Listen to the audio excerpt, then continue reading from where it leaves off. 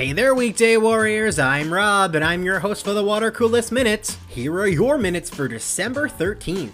US markets were up yesterday. The Dow rose 0.64%, the S&P 500 climbed 0.54%, and the Nasdaq was 0.95% higher. And now on to the headlines. Activist investor Paul Singer's Elliott management took a 2.5% stake in distiller Pernod Ricard, worth roughly $1 billion. Paul, go home, you're drunk. You hear that?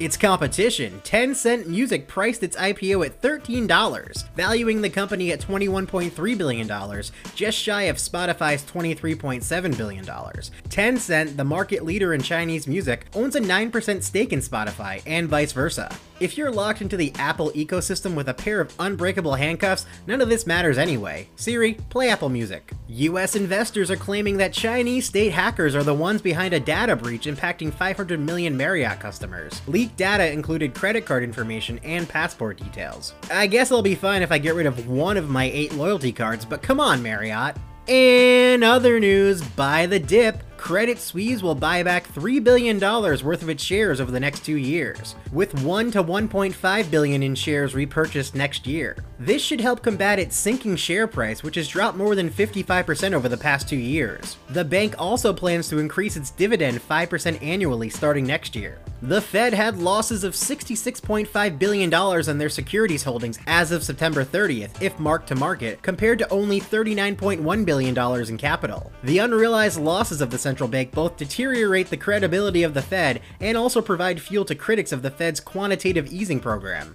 Not great, Bob.